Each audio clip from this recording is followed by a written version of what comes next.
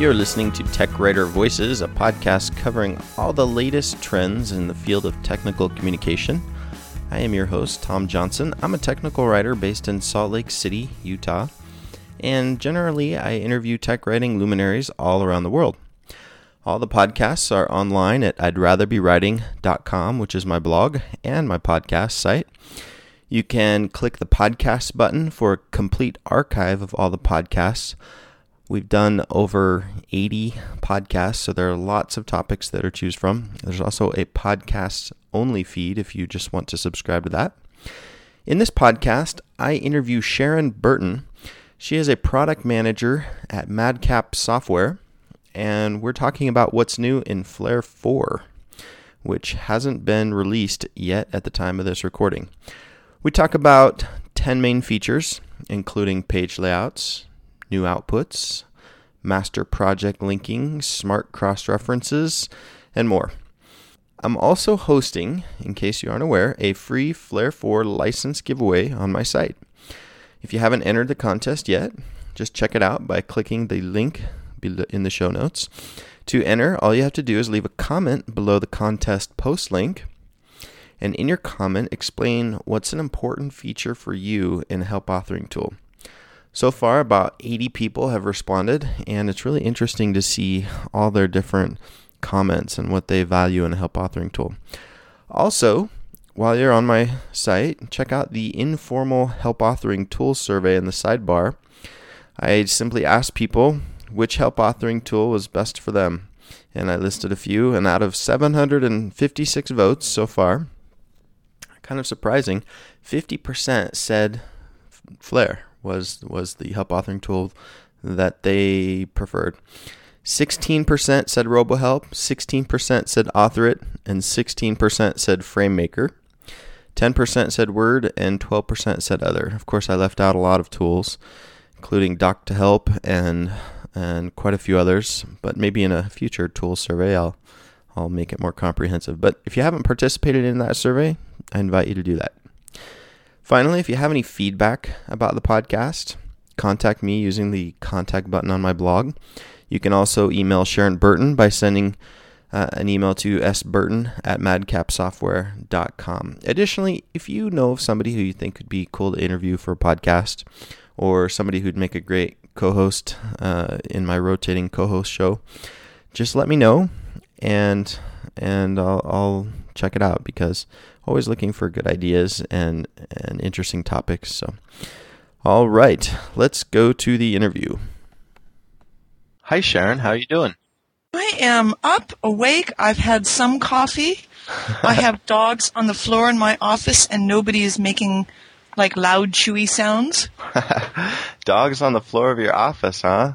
Oh, we have 3 dogs, and because I live here part-time, because I work 100 miles away, everybody is so happy when I'm home that they follow me. And this is compounded by the fact that they're all herd dogs who normally stick close to you. So I am constantly surrounded by 3 fairly large dogs who are just happy. There you are, like that. You said you work 100 miles away. Is that, where are you located? I live in Riverside, which is 100 miles northeast of San Diego. And the deal, when I took the job for Madcap, we all assumed that I would be moving. I'd sell the house and move down there. And then the real estate market fell apart in Southern California, and I could not sell my house for any amount right now. So we're just waiting it out. Yeah, I know what you mean.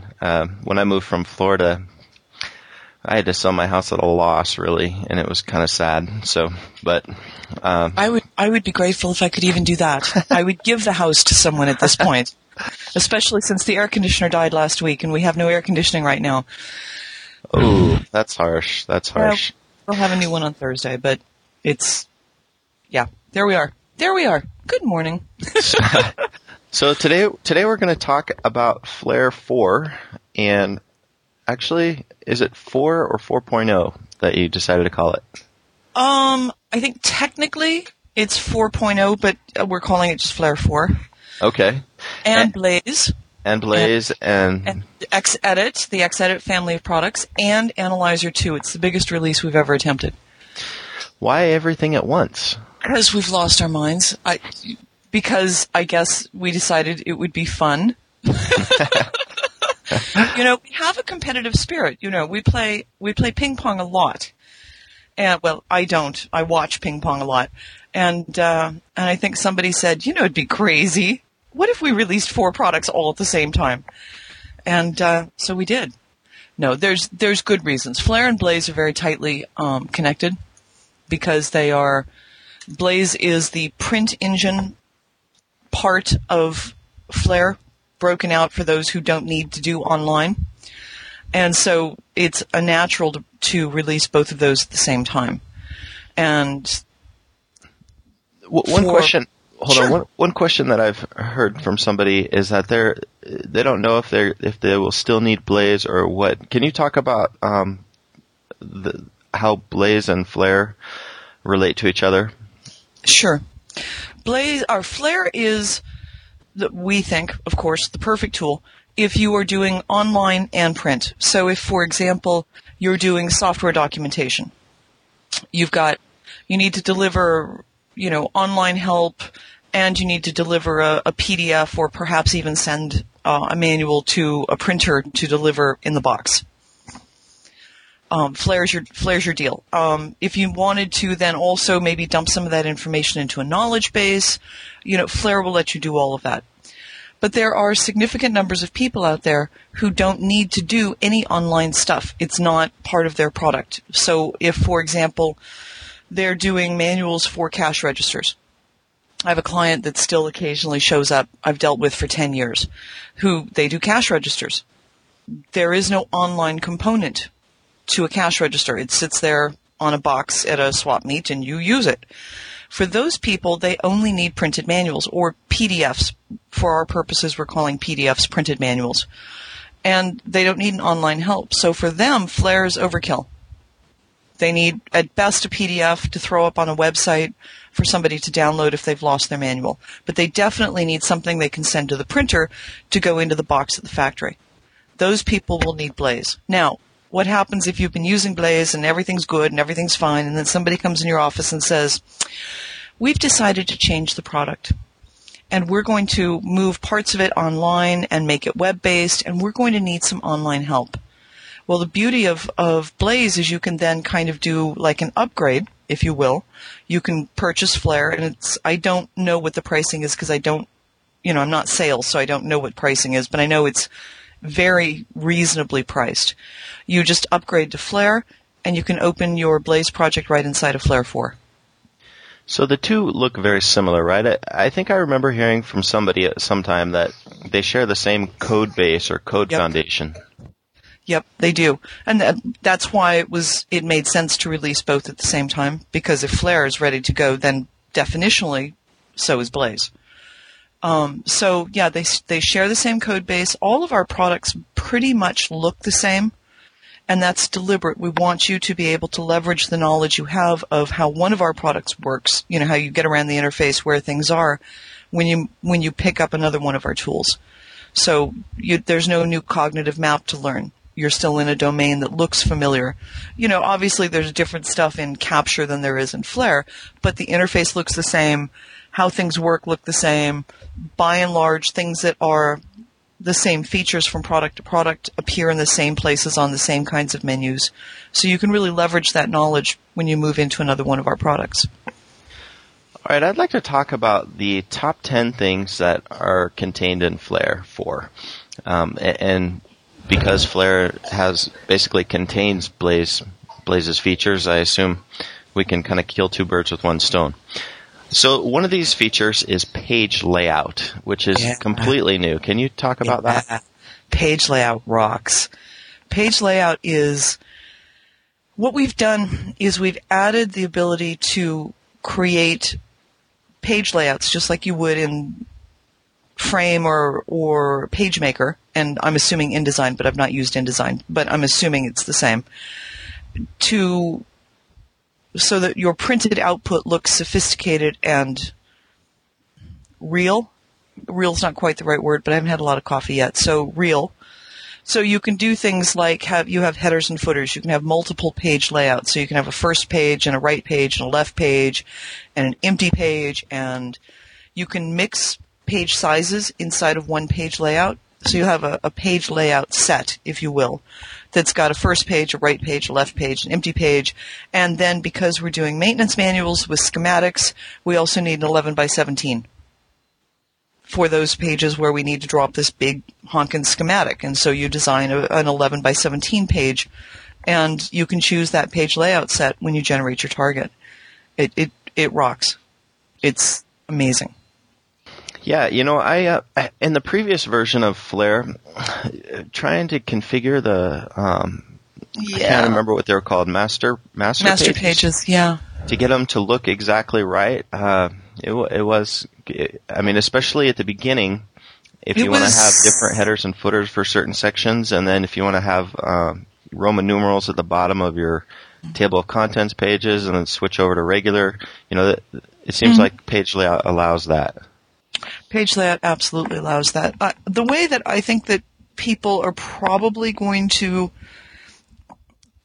to say this is a best practice isn't, now that I'm thinking of the world of printed docs, this probably isn't a best practice, but probably most people will create one set of page layouts for their chapters and their appendices, and another set of page layouts for the front material, because the title page and the table of contents, that kind of stuff, probably look similar but slightly different than the rest of the book. And then when they're setting up their target, they're probably going to set different page numbering, and because you can mix Roman numeral, it's easy.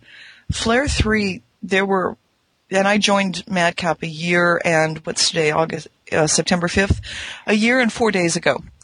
And they released Flare 3.1 about 2 weeks after I started here. So I have no responsibility for Flare 3.1, which has been a very convenient position sometimes.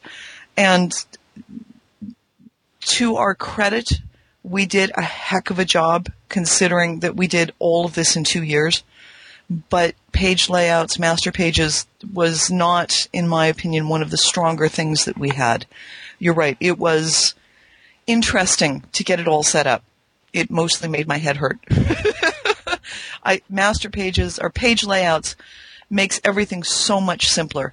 It's very much like doing it in PageMaker or FrameMaker or InDesign or any of those more advanced page layout tools. And so it's very familiar. You open it up, you take a look at it, you go, oh, this looks very familiar to me. I think I understand what I need to do.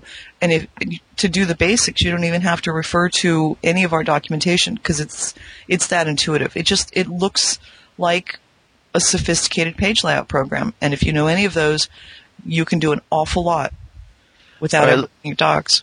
I want to move on to master projects. Yeah. Or master project linking or something. Yeah. So in the past, you had to have separate projects for each project that you have, right? But now you can somehow have a master project that links them all together. Can you elaborate on that? This is one of those features that when I've been previewing it, has made tech writers cry. And while I don't necessarily want to make tech writers cry, there's a certain joy in doing it. You've always been able to have big, fat, hairy projects where let's say you've got a family of products where you work that are all tightly related. And this was the case at my previous job. I was documentation manager at a large company in Southern California. And they had one mothership product, and pretty much all of the other products kind of worked with the mothership product. So you could, and there's a good case for doing it, put all the information for all of the projects, or for all of the products into one project. There's some overhead for doing that. You're going to wind up with big, fat, huge projects. Flare will absolutely do that.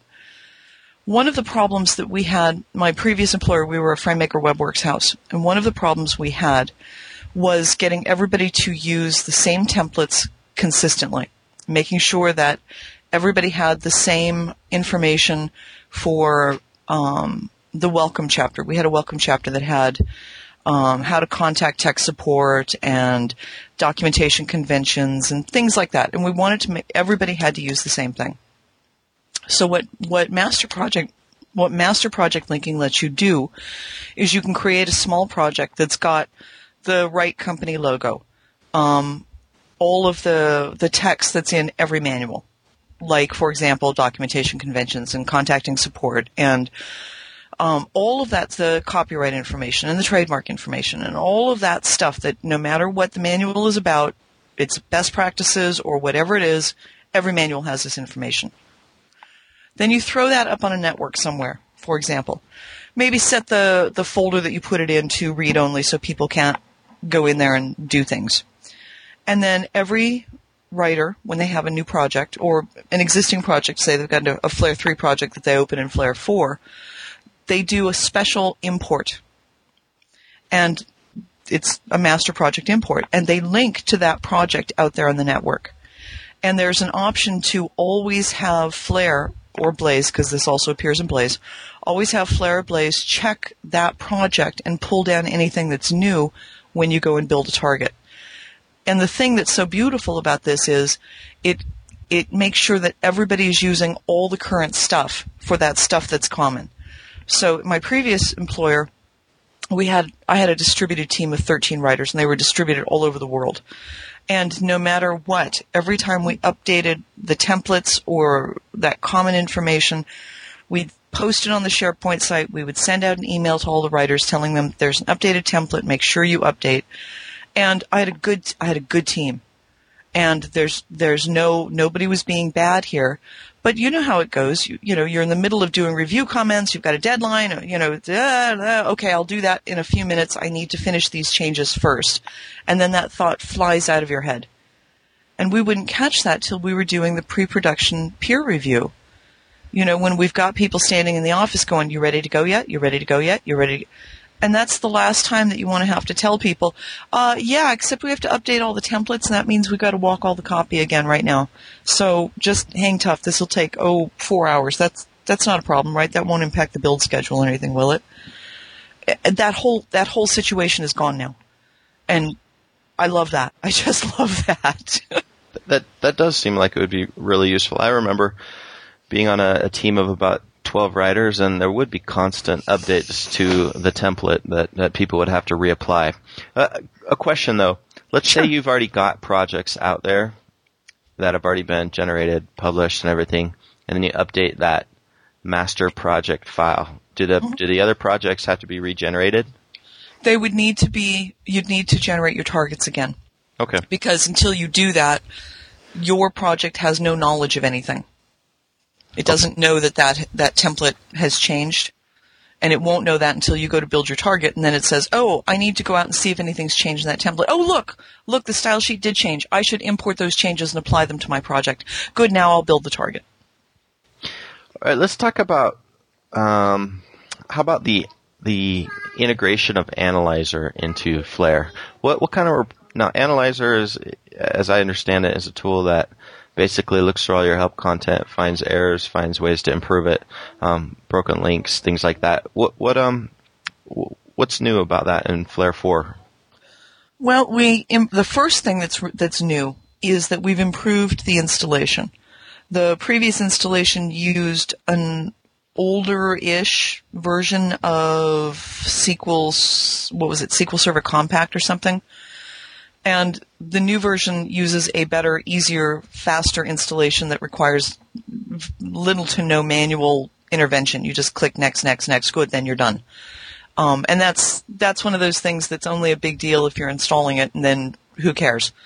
But that's nice. We've improved that. I think probably there's two new features. Analyzer 2 works with Flare 4 and Blaze. So if you're using Flare 4 and you own Analyzer 1, this sounds like we're forcing you to upgrade to 2. Well, we are. But if you already own it, if you already own Analyzer 1, the great news is we're just going to give you Analyzer 2. We made some changes to the database structure between Flare 3 and Flare 4 for Analyzer. And rather than making you pay money for that, we've just decided to be nice to you and let you have it for free. Here you go. So that's just one of those nice things that we do occasionally. The other thing the thing that I think is really a big deal for me, at least for Analyzer, is I don't like to index, just flat out. And I know that, when the people start listening to this podcast, there's a dozen people who are jumping up and down going, oh, I want to index. I'd like to index all day. And good, I say. They can have any indexing I might need to do in my future because I don't like it. It's a level of detail that I'm not happy at and I'm not very good at. That said, by and large, users find things through the index. You use the index to teach them the terminology of your product. They use the index to find specifically what they're looking for, because very few people read our manuals because they're, staggering works of heartbreaking genius. Most people don't do that. So the big feature for me, for Analyzer, is Analyzer will look at your project, will look at all of the index words you've already created, and then looks at your project for topics that contain those words and lets you know about them and suggests, gee, you've already got Apple as an index keyword, but here are 10 topics where you used the word Apple. Perhaps you would want to add those index keywords to these topics as well. And then with just a couple of clicks, you can automatically add those index words to those topics at the place where the word Apple appears. So if you're going to conditionalize out that content, then of course, in one of your targets, then the word Apple won't be associated with that topic. Does that make sense? Yeah. I'm glad that it's got the improved indexing capabilities because I hate doing the indexes, and I don't know anybody who does. I do. My best friend loves indexing. She really does. She's one of those people who starts bouncing up and down in her chair and going, indexing, I can't wait. And I just go, you're insane. It's okay. Now, I was reading Paul Pearson's post, and I thought he said that Flare actually just contains more of the Analyzer features that it didn't in the previous version. Is that true as well, or is Analyzer still a very separate product? One of the, in my opinion, and in a lot of users' opinions, one of the weaknesses of Flare 3.1 was we had no reporting. And there's several reasons why we didn't ship Flare 4 when we wanted to. One of them was Analyzer. Let me back up. I haven't had a lot of coffee, so I'm going to be incoherent and tell a bit of a story. One of the things that excited me very, very much about coming to Madcap, and still excites me every day, is we really listen to what our users have to say. We want to build products that are useful to our user community. And so we released 3.1, and people really started clamoring that, 3.1 was nice, but there's no reporting. And when it was only one or two people, we went, we'll get to it. But then we hit critical mass. This is why it's always important to let us know what you like and don't like about our products, because we're really listening. So we built Analyzer, and we released Analyzer, and people were happy about it, frustrated that the reporting wasn't in Flare 3.1, but happy that there was reporting available. We always knew that we were going to build some of this reporting into Flare 4. So there's a lot of big things about Flare 4, but one of them is we've got a lot of reporting. And the difference between the reporting in Flare 4 and Analyzer is Flare 4 is a report. It lets you know you've got these broken links. It lets you know you've got these topics not indexed. It lets you those kinds of things. But you have to manually now go and find those topics and add index keywords or fix those links or whatever the issues are. Analyzer gives you the same reports, but gives you an interface to go and fix those. And in some cases, all you have to do is select a bunch of checkboxes. Yep, I want to add those index keywords to these topics, go. And it does it automatically for you. So getting Flare 4 gives you reporting, but it doesn't really let you automatically fix it. You still have to go find the topic and then fix it yourself. Analyzer lets you automatically fix it, but not automatically like programmatically. You have all the control over what you want fixed, because we're not going to just automatically fix stuff for you, because we know how well that's worked in previous products. We've all used products that automatically fix stuff for you, and you sat there and cried while you watch it. No, that wasn't what I wanted. Don't do that. Stop. But there's no way to stop it. So you're in control of what you want fixed. You select the checkboxes, you click fix, and there you go. Another new feature that is pretty significant in this new release is your topic review, right? Where you can basically send out a single topic to anybody who can then review it and send it back. Can you explain how that works? Oh, that's such a cool feature. I feel like with Flare 4 that I spend all my time going, oh, that's such a cool feature. Oh, no, that's such a cool feature.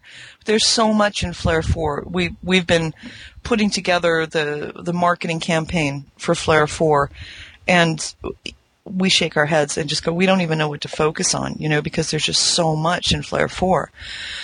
The topic review, this is, again, another good reason why Flare 4 was a little bit longer than we wanted, because a bunch of us were sitting around chatting over lunch one day, and the dev guys started talking about, what makes a tech writer's life hard. And without a second thought, I said, the review process, it's a nightmare. There is no good way to do reviews. Every place I have ever worked, every client I've ever had, reviews is just a pain in the neck.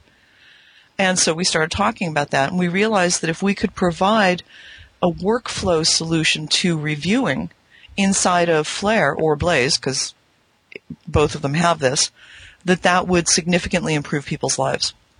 So what the review process does is, once you're finished writing a topic, or you have reached the point where this is everything I know about the topic and it's time to send it out for review, it's on the file menu, topic review, something like that.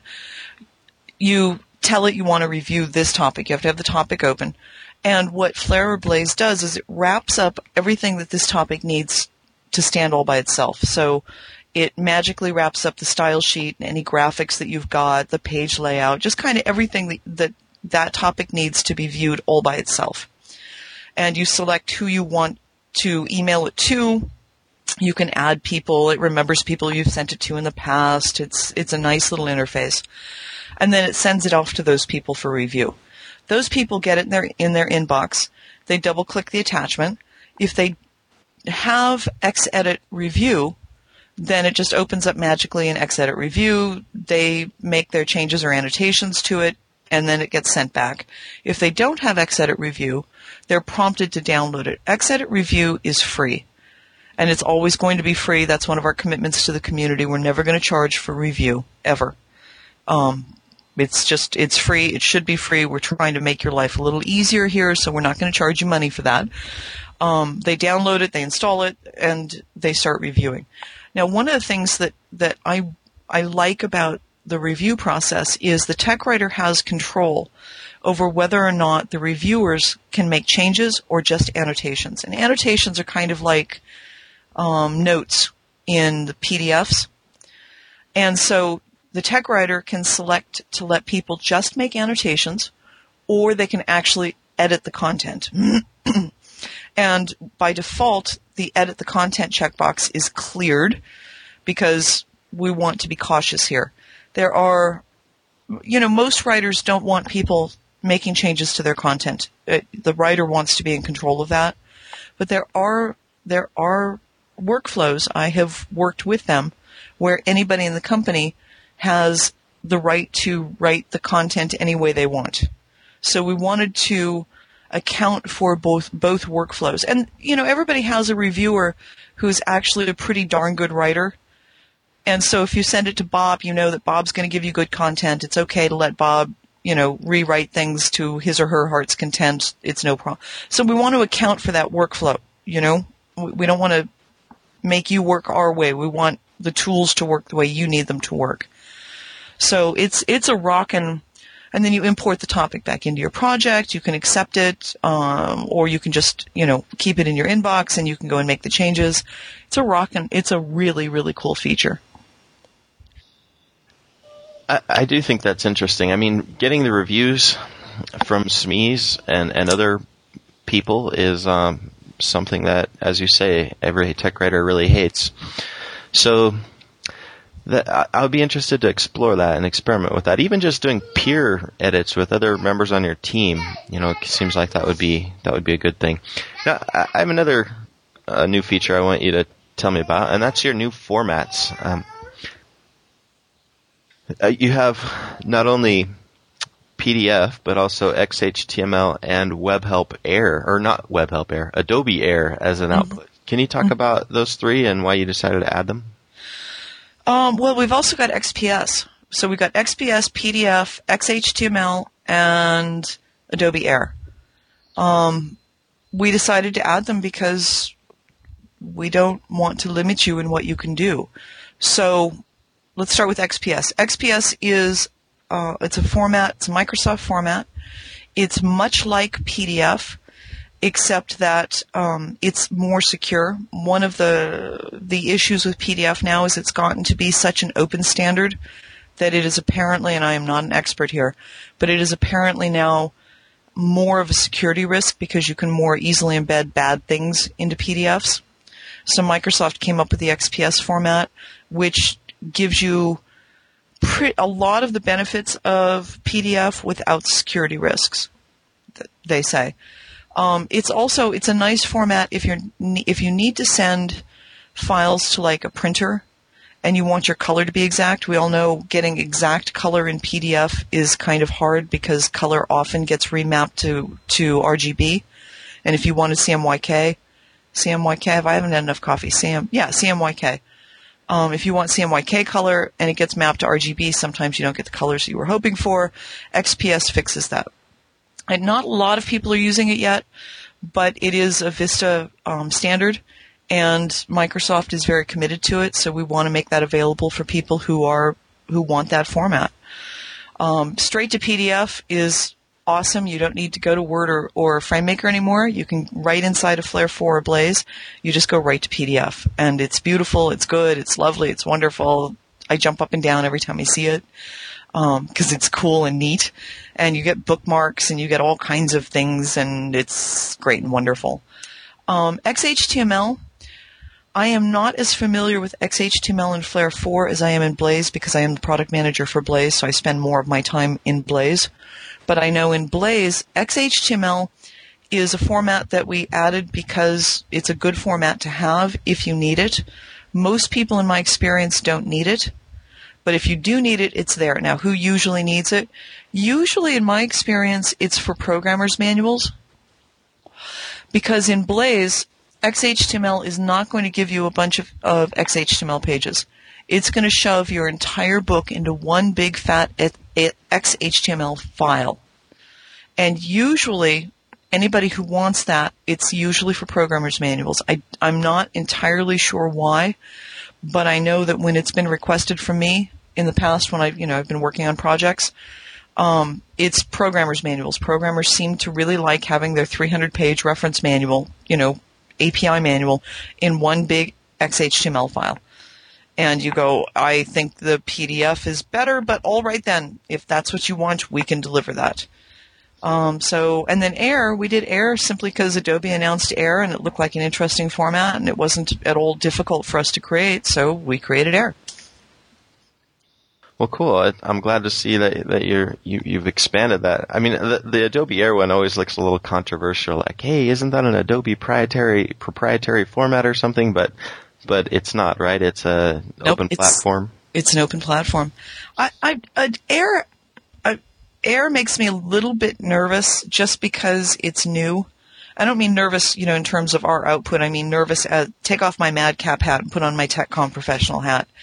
It makes me a little bit nervous because Air can do things on your user's desktop. Apparently you can use Air to like open applications and feed data to applications and that, I've been around long enough that just kind of, I'll never forget before I put a firewall in. This was back when I first installed my cable modem and I was a very early adopter and I didn't think that was, firewall was needed because, oh, come on, please. And I was sitting here one night and, working on a project and I looked up at my computer and watched my cursor move across my screen and double click an application. And that's one of those feelings you never forget. And I dove for the off button, believe me. So the idea of another application taking over my desktop and that makes me nervous. I don't think tech writers are going to be doing that, but that whole, I get a sick feeling in my stomach even thinking about that. That just makes me kind of go, whoo, that's scary. But we don't want to limit our users. If tech writers out there need to be delivering in Adobe Air, we want to be able to provide that. Well, the other thing about Adobe Air that I don't like is that it requires users to install something before they can view the file. And I think that anytime users see that, it's just, especially in a corporate environment where maybe they're not allowed to install things, it can be it can be a stumbling block. So. And if you're doing stuff for like consumers, and I've done a lot of consumer software, consumer hardware in my career. If you're installing stuff for just, shrink wrap consumers, you don't know if that's a stumbling block for them because they could be not super sophisticated at computers. They're good enough to do what they want to do, but they don't have intermediate knowledge of other things, and that can stop them. They can look at that guy, I don't know what to do, and usually if users don't know what to do, they just stop doing anything. And now they can't get to your help because they had to install something, and that brought them to a standstill. So I guess know your audience, as always. Right. Another new feature in Flare is the mini TOC for print. Previously, you could do mini TOCs with online, but now you've expanded that capability. And let me just, for those people who don't know what a mini table of contents is, it's just like the table of contents that applies for that chapter only. It appears at the beginning of a chapter. So tell me about this mini TOC. Why would people even want this? I mean, isn't the TOC at the beginning sufficient? There's so many ways to design a book. I've spent a big part of my career doing book design. This is one of those where there is no best practice. It's just the design that you want. And so a lot of people have, the master TOC at the beginning, but perhaps they're doing a training guide, or perhaps they just think it's friendlier and they want a TOC at the beginning of each chapter as well. And in FrameMaker, and I've spent my career designing books mostly in FrameMaker, there were a couple of ways to do this. You could generate a TOC for the chapter and then import it by reference, and that got kind of dicey and strange and weird. Or you could just do cross-references. But if you did cross-references and you were using conditional text in the chapter, and perhaps one of those sections you conditioned out, then the cross-reference broke. So it got really weird and things got hard. And I did a manual once. I didn't write the manual. I converted it from Word to Frame and then maintained their changes in FrameMaker for an aviation company. They had their maintenance policies and procedures, and they had a TOC. They wanted it, apparently it was an FAA convention to have a TOC at the beginning of each chapter, and the chapters were really long, and it got weird and crazy and strange and So the way that we're doing it in Flare and Blaze, and again, I'm more conversant in Blaze because that's my product. You could use cross-references to fake it in Flare or Blaze if you wanted, but you're going to wind up with the same issue if you conditionalize out text and, you exclude condition A but include condition B. Now you could wind up with things that aren't quite the way you wanted them. You're better off with a mini TOC because it's only going to list the topics that are in that chapter. So if you've conditioned out 3 or 4 topics, it's just going to automatically know about that. Wow, I really went all the way down the street and came back again for that, didn't I? That's okay. I think that we hit upon the main core new features in Flare, but I wanted to hit 10. So I have four more here.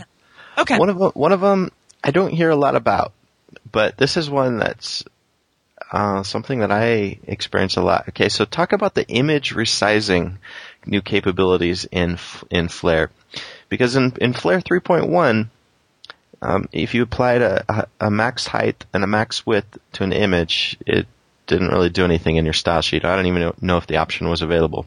Now it totally applies that, and Flare does something new. Can you explain a little bit about that? No, actually I can't.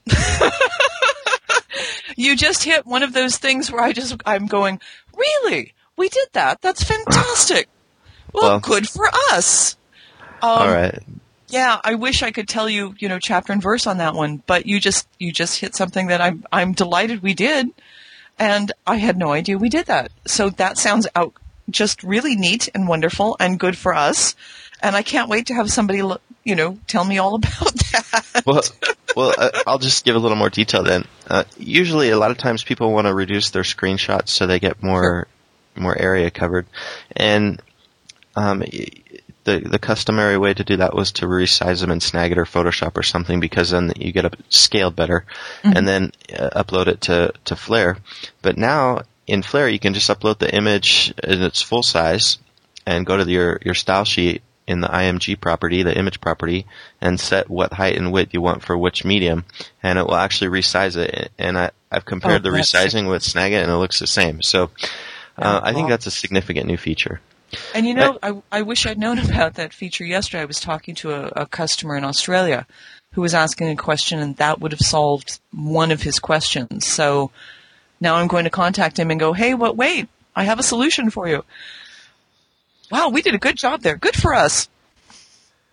Another feature, now this isn't necessarily a feature of the software per se, but you have a lot more help guides. Why the emphasis on that in this release? This release is very, very robust, and we walked into the printing area in ways that we've never done that before. And I did a survey when I first started at Madcap. I wanted, I'm a FrameMaker expert. I spent my career doing manuals in FrameMaker and using WebWorks Publisher and to single source, and I like to think of myself as a RoboHelp expert, except I'm working with the people who created RoboHelp, so I don't really know much about RoboHelp, as it turns out. And I know that there are a lot of people out there who are there. FrameMaker did us really, really well for a long time. And for some applications, it's still probably the right tool. When you look at all of the tools and you look at money and workflow and all of it. No, FrameMaker is still kind of doing the job. So there we are. But there's a lot of people who are very willing to move to something else. And not because, they're bored and what the heck, let's spend some money and move to something else, but because the way that we're having to work is changing. This recession, and now I'm going to wander off into an area, but I'll come back, I promise. My students will all go this is where my students put their pencils down and go, fine, she's wandered off into something else now. And then they're shocked when it turns up on an exam. They had no idea. This recession is weird. I was hanging out with a bunch of my tech writer friends the other day, and we were talking about this. The previous recession, lots and lots of tech writers lost their jobs. And it was ugly, and I hope to never see a recession like that again. This recession is different than the previous two in that we don't know a lot of tech writers losing their jobs. It seems like tech writers are still generally employed. They're still generally holding on to their jobs. But what's happening is kind of a functional layoff, if you will, in that the workload is increasing, but the head count isn't. People aren't hiring more people. So while no tech writers are getting laid off, in a way, kind of, tech writers are getting laid off because your already aggressive schedules are becoming crazy. Now I'm coming back to FrameMaker, and then I will come back to Flare, I promise. FrameMaker it's a good tool for writing manuals in, and if you're using WebWorks or Flare, it works pretty well to get your content out into online help.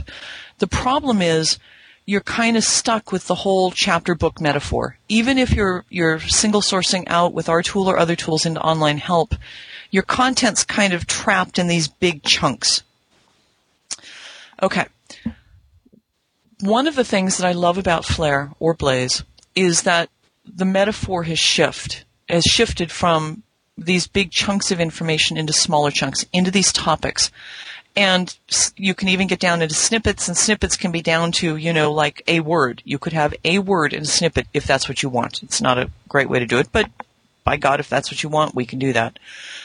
That's letting us use our information, start to leverage our information And if you've written it once already, you can reuse that in another area and possibly even in another product in a way that locking your information up in chapters and books didn't. And this flexibility lets you start delivering better content even with these crazy deadlines. Is that making sense? So I've wandered far afield here, so bring me back and then I'll tell you how this all relates. What I'm thinking is, what I'm understanding is that this topic-based authoring model and this expanded print capabilities have allowed you to take much of the content that was trapped in your Flair's comprehensive online help file and make more printable manuals and more a different variety of things for printers. Thank you. I knew there was a reason I started down this path. Now that thank you for bringing me back. Now I'm going to bring it on home. No, the reason we have more manuals is we're trying to support our frame users, because we know that there are a lot of frame users who are looking to move to this topic-based authoring that unstructured frame doesn't let them do, and they're not ready for a variety of good reasons. They don't want to go into structured frame. So they want to move into the topic-based authoring. They know that there's good business reasons to do that, and we know that it's a change of metaphor and a change of tools, and they're going to need support. So we've got manuals specifically to help them move on. We also know that we're moving from innovators and early adopters. We're crossing that chasm, if you will. And I know that, 6 people who are listening eventually to this podcast have now just, thrown their headphones on the floor and go, ah. But it's, there's a certain truth to that. We're crossing that chasm into the mainstream. And doing that, we all should know, moving from those early adopters into the mainstream means that you've just got to provide more and better documentation, because early adopters will puzzle it out. Mainstream, you don't have time to puzzle it out. You need to go into the docs, get the answer you need, and get back to work. So that means more documentation as well. And we've also just got this insanely good tech writer who I don't think he sleeps. I'm actually starting to wonder if Paul isn't actually a vampire in the nicest possible way. But he doesn't ever seem to sleep or anything. The guy is just insane, and he just... Didn't you say that he's in Europe somewhere? No, he's in the apparently beautiful rolling hills of North Carolina, which, from what I understand, he never actually gets to see because he works literally in a basement office that has no windows. So, yeah, this is why I'm thinking vampire, because I'm not sure he's seen the light of day in like 6 months. A heck of a nice man, bright guy, and really, really committed to providing documentation that people are going to find useful. And so that's what he's been doing. Good. Okay, we've got 2 more features that I want to cover. Can we take a really fast break, like a 30-second break? Okay. Sure. Let me take a 30-second break, and maybe not even that long. I'll be right back. Hold on. Good. Sorry about that. I've had a dog who's been sitting here staring at me quite patiently for the last 15 minutes, but has very clearly been getting a little more agitated about out. I need out. I need out. Seriously, I need out now. You need to let me out. So that's okay. He's out. He's in the front yard now doing whatever it is he needs to be doing. All right, so there's one feature, and I'll let you pick the last one. But context-sensitive cross-references. Yeah. What exactly is this, and why is it important? This is one of those features that one of our super smart developers came up with. And it's one of those features that I'm so excited about that I feed it ice cream and brush its hair. It's this crazy feature. Okay. Back to workflow, because I come at everything as a docs manager or as a business owner. I come at everything from that direction. One of the things that's really frustrating is when you're doing the final walkthrough of your manual and you discover that you've got a cross-reference that says, for more information, see printing files on page 12. And you're on page 12 because you've been reorganizing information, as you go, and good then, now it's all there, and it looks stupid. So in other tools, you have to go and modify the cross-reference to see printing files or see printing files and below or above or whatever it is, and hope that your user, and hope that your user can figure out that's the next topic, or hope that in the very, very final last couple of seconds nobody's going to change where the topic printing files is. And what Smart Cross References does is it's smart enough to know automatically if it's for more information, see printing files, and printing files is the next topic. It knows, it replaces automatically on page 12 with the word below, or above, or next page, or previous page. And it's all automatic. It's one less thing to worry about at that point in the project where you really don't want to have to worry about this stuff. And you can go in the style sheet. I found this the other day. You can go into our style sheet in some place I don't recall, but I remember I looked at it and went, oh, well, that's just very cool. I need to remember that. You can go into the style sheet, and if your manual, say you're doing a German version, obviously next, previous, above, and below in English isn't going to work. And your localizers can go in using lingo, and they can change those words to the correct German words or the correct French words or whatever language they're localizing in. So it can be localization correct as well. I just like it because I'm lazy, and I always finished a project 2 weeks before the project was actually done in my head. The last 2 weeks of any project for me have always been the ugliest 2 weeks because I'm totally done with the project. My attention span has been exceeded, and I'm no longer interested in this project, but I still have 2 more weeks to get done. And that's when I start dropping details, like doing that final walkthrough to make sure that the cross-references are smart, not stupid, and that kind of stuff. And anything that we can do to make that point in the project easier for people, I think is a good thing. And I think that's what this does. We're just wandering all over the garden today, aren't we? At least I am. I think that's pretty on topic there. So I have all these words, Tom, and I've got to use them all every time. But I think I got you at the very beginning of the day, so you're very fresh and your mind is all open and bright. So what's screamingly funny is my niece is exactly the same way, as is my sister. And so when you get the 3 of us together, you have no hope of getting a word in edgewise. I can't wait for my granddaughter she's only like 3.5. I can't wait for her to hit like 8 or 9 because I figure we'll get the 4 women together and it's just going to be a nightmare. That'll just be like constant talk for 20 hours a day. So okay, we've talked about 9 new features. Well, is there any one feature that I didn't cover that you think is significant? Just kind of about flair or Blaze or both? Yeah, or both. Probably not a new feature, but there's a cluster of features that I just look at and I just go, wow, this is amazing. And that cluster of features is in your these aren't new. They're not new. But they excite me.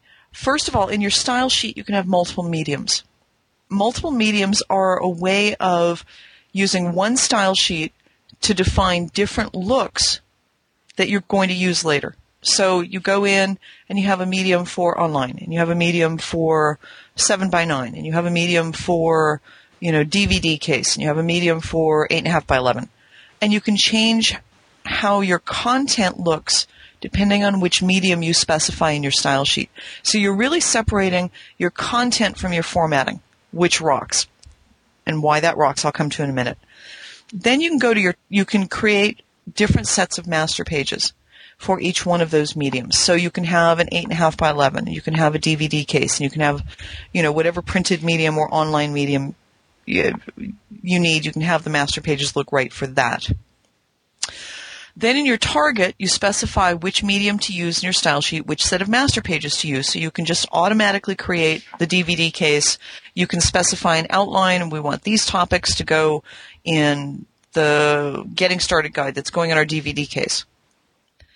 And then so that's all really cool and neat. I really like that because that's all set up and automatic. Once you set it up, it's all automatic. And then the part that just makes me just like sigh with happiness is in that target, when you're setting up your target, you can specify where you want the PDF or the help to go on your network after it's built. And I really, really like that. At my previous employer, we spent an enormous amount of time checking in the deliverables to the build structure. And it was a painful, icky process, and we had lists, and you had to go and, and we always screwed it up. We just always screwed it up. And the build would break, and then I forgot this one has to go in this special place, and I forgot all about it, and that was no fun. So you can get this all set up to be automatic, and then run flare or blaze at the command line. And that's really well documented in our online help. And it's been there from Flare 1 because it was a feature apparently that was wanted very badly in RoboHelp. And when our guys, left Macromedia and started building Flare, they realized that this was a feature that just needed to be there from the beginning. So you can set it all up and then run flare or blaze from the command line so that elves can come in the dark of night and build your deliverables, put them in the build structure where they belong, and everything's going to work. Not a new feature for this release, but it's just one of those features I just go, God, that's such a cool feature. My previous employer still hasn't solved this problem. Still. I agree that the ability to publish your target just with a button click is pretty cool. I have my files hosted on a SharePoint site, just in a document repository, and I've just configured Flare to publish to that document repository. And it's nice if there's a mistake or something that needs to be added. It takes like 2 minutes, and I don't know if it's got built-in FTP capability or what, but it's able to really upload that without having to copy files and drag them here or put them there. So that's actually, I think that's one of the cooler features. But yeah, as you say, that has been in there, and probably for a lot of new users, they definitely need more of a intro. Because those features that you mentioned are some of the cool things that I like about Flare, that flexibility to mix and match the style sheet with the target and the medium and things like that. And if you don't want to do that, you don't ever have to go there. You don't ever have to. It's our products are really insanely flexible, and I probably get emails once a month, from doing demos and things, and somebody will send me an email saying, could you send me the best practices? I want to make sure I'm using Flare, because Blaze is, has not been released until next week our time. I want to know I want to make sure I'm using Flare the right way. And I have to send them an email back or call them and go, there is no right way. We're not forcing you to work our way. We're letting you, by and large, work the way you want to work, and the tool's been designed to be that flexible. And that flexibility can kind of freak people out because they want the structure of, but Word or Frame or PageMaker or all of these, other tools, I had to work a certain way, and I want the tool to tell me how to work. And I understand that, but we're not going to do that to you. You need to know how to work best in your environment. And then for the most part, our tools are going to be flexible enough to adapt to that. But I can understand how that might be frustrating sometimes. Well, you do have a lot more features in Flare and the other tools that I'll just leave as a link to your What's New guide, because I think it's a 40-page guide or something, or the release notes are really in-depth is what I'm saying. Yeah. So I'll leave that for listeners to pursue. And I really appreciate you talking to me this morning, Sharon. I think you really have a good way of explaining things in a clear and engaging way. So I appreciate that. Albeit wordy. No. I want to encourage everybody, go to the website, download the trials. Even if you're perfectly happy with the tool you've got, what we're doing at Madcap is impacting and influencing the industry as a whole, which is frankly why I took this job. I was in this incredibly fortunate position last year. I had 2 job offers for 2 really interesting jobs that were comparable offers sitting on my coffee table for 3 weeks. And just, how often are you that fortunate in your life? Very rarely. And one of them was a job in Seattle, and Seattle is one of my favorite U.S. cities, so that was, that was hard. But Madcap is changing how we work in our field. And this isn't, some airy-fairy Sharon pie in the sky thing. When I was at a conference not too long ago, everybody was in session, and so the vendor area was really quiet. So I was talking to the other vendors, and I was talking to the guy at Doc2Help, and they had just come out with their latest release, and I asked him to show it to me. I've never really seen Doc2Help, so he was showing it to me, and I was smiling bigger and bigger, and he finally looked at me, he saw me just grinning, And he said, yeah, I know. It looks like Flare. I said, yeah, it does. It looks a lot like Flare. And he says, yeah, we got a copy of Flare and looked at what you guys were doing and really liked it. And so we kind of stole a lot of what you were doing. And this job is fun for multiple reasons. But, how often in your lifetime do you get to have a job where you're influencing the course of our industry for the next decade? And I think that's what we're doing. We're kind of showing what's possible, and even our competitors are watching us and stealing our good ideas. That's tremendously exciting for me. That is interesting. That is.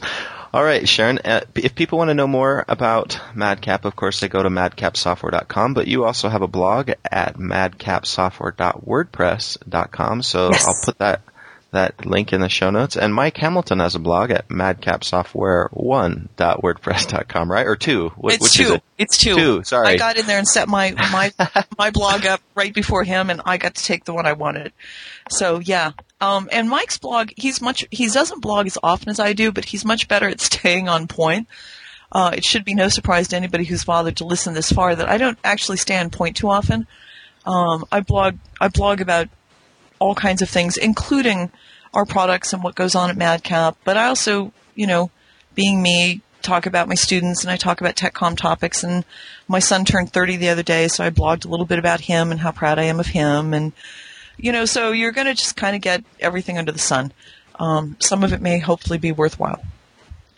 All right. Well, thanks, Sharon. Appreciate it. You go have a terrific day. I heard your children in the background. You should go hug and kiss all of them, because the week after next, they're going to be turning 30, and you're going to wonder what the heck happened. Trust me on this one. Yeah, they're growing up fast. So yeah, faster than you can imagine. They live in a different time stream than the rest of us.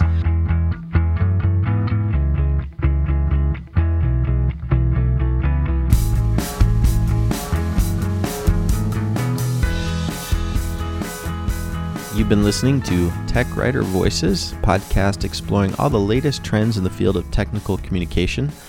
I've been talking with Sharon Burton, product manager at Madcap Software, as she explains Flare 4, as well as some of the other new releases from Madcap, Blaze, Xedit, and Analyzer. You can find out more about all those products at madcapsoftware.com.